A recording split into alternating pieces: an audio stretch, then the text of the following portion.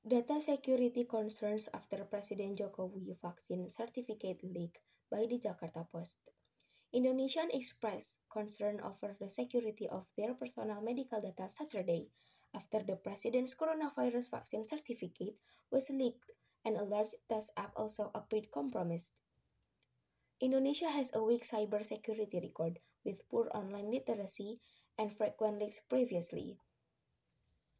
Joko Widodo's vaccine certificate, which circulated online showing his censored ID number and vaccination times, was leaked by users who found his data on official vaccine monitoring app Peduli Lindungi.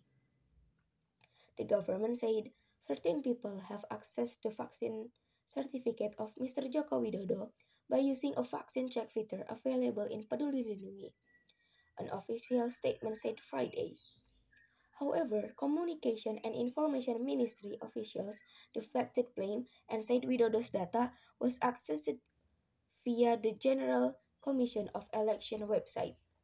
Health Minister Budi Gunadi Sadikin said authorities have blocked access to public officials' data following the breach. Officials added they were working to improve Peduli Lindungi users' data security.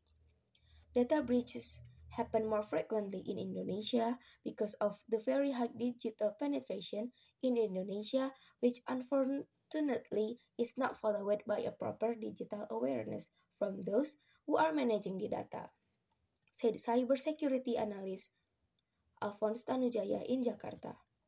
People also expressed their anger online, with one user tweeting, "How many more big cases do we need to show the IT and data management in our country is a failure?" In May, the data of more than 200 million participants of the National Healthcare and Social Security Agency (BPJS Kesehatan) was allegedly leaked by hackers.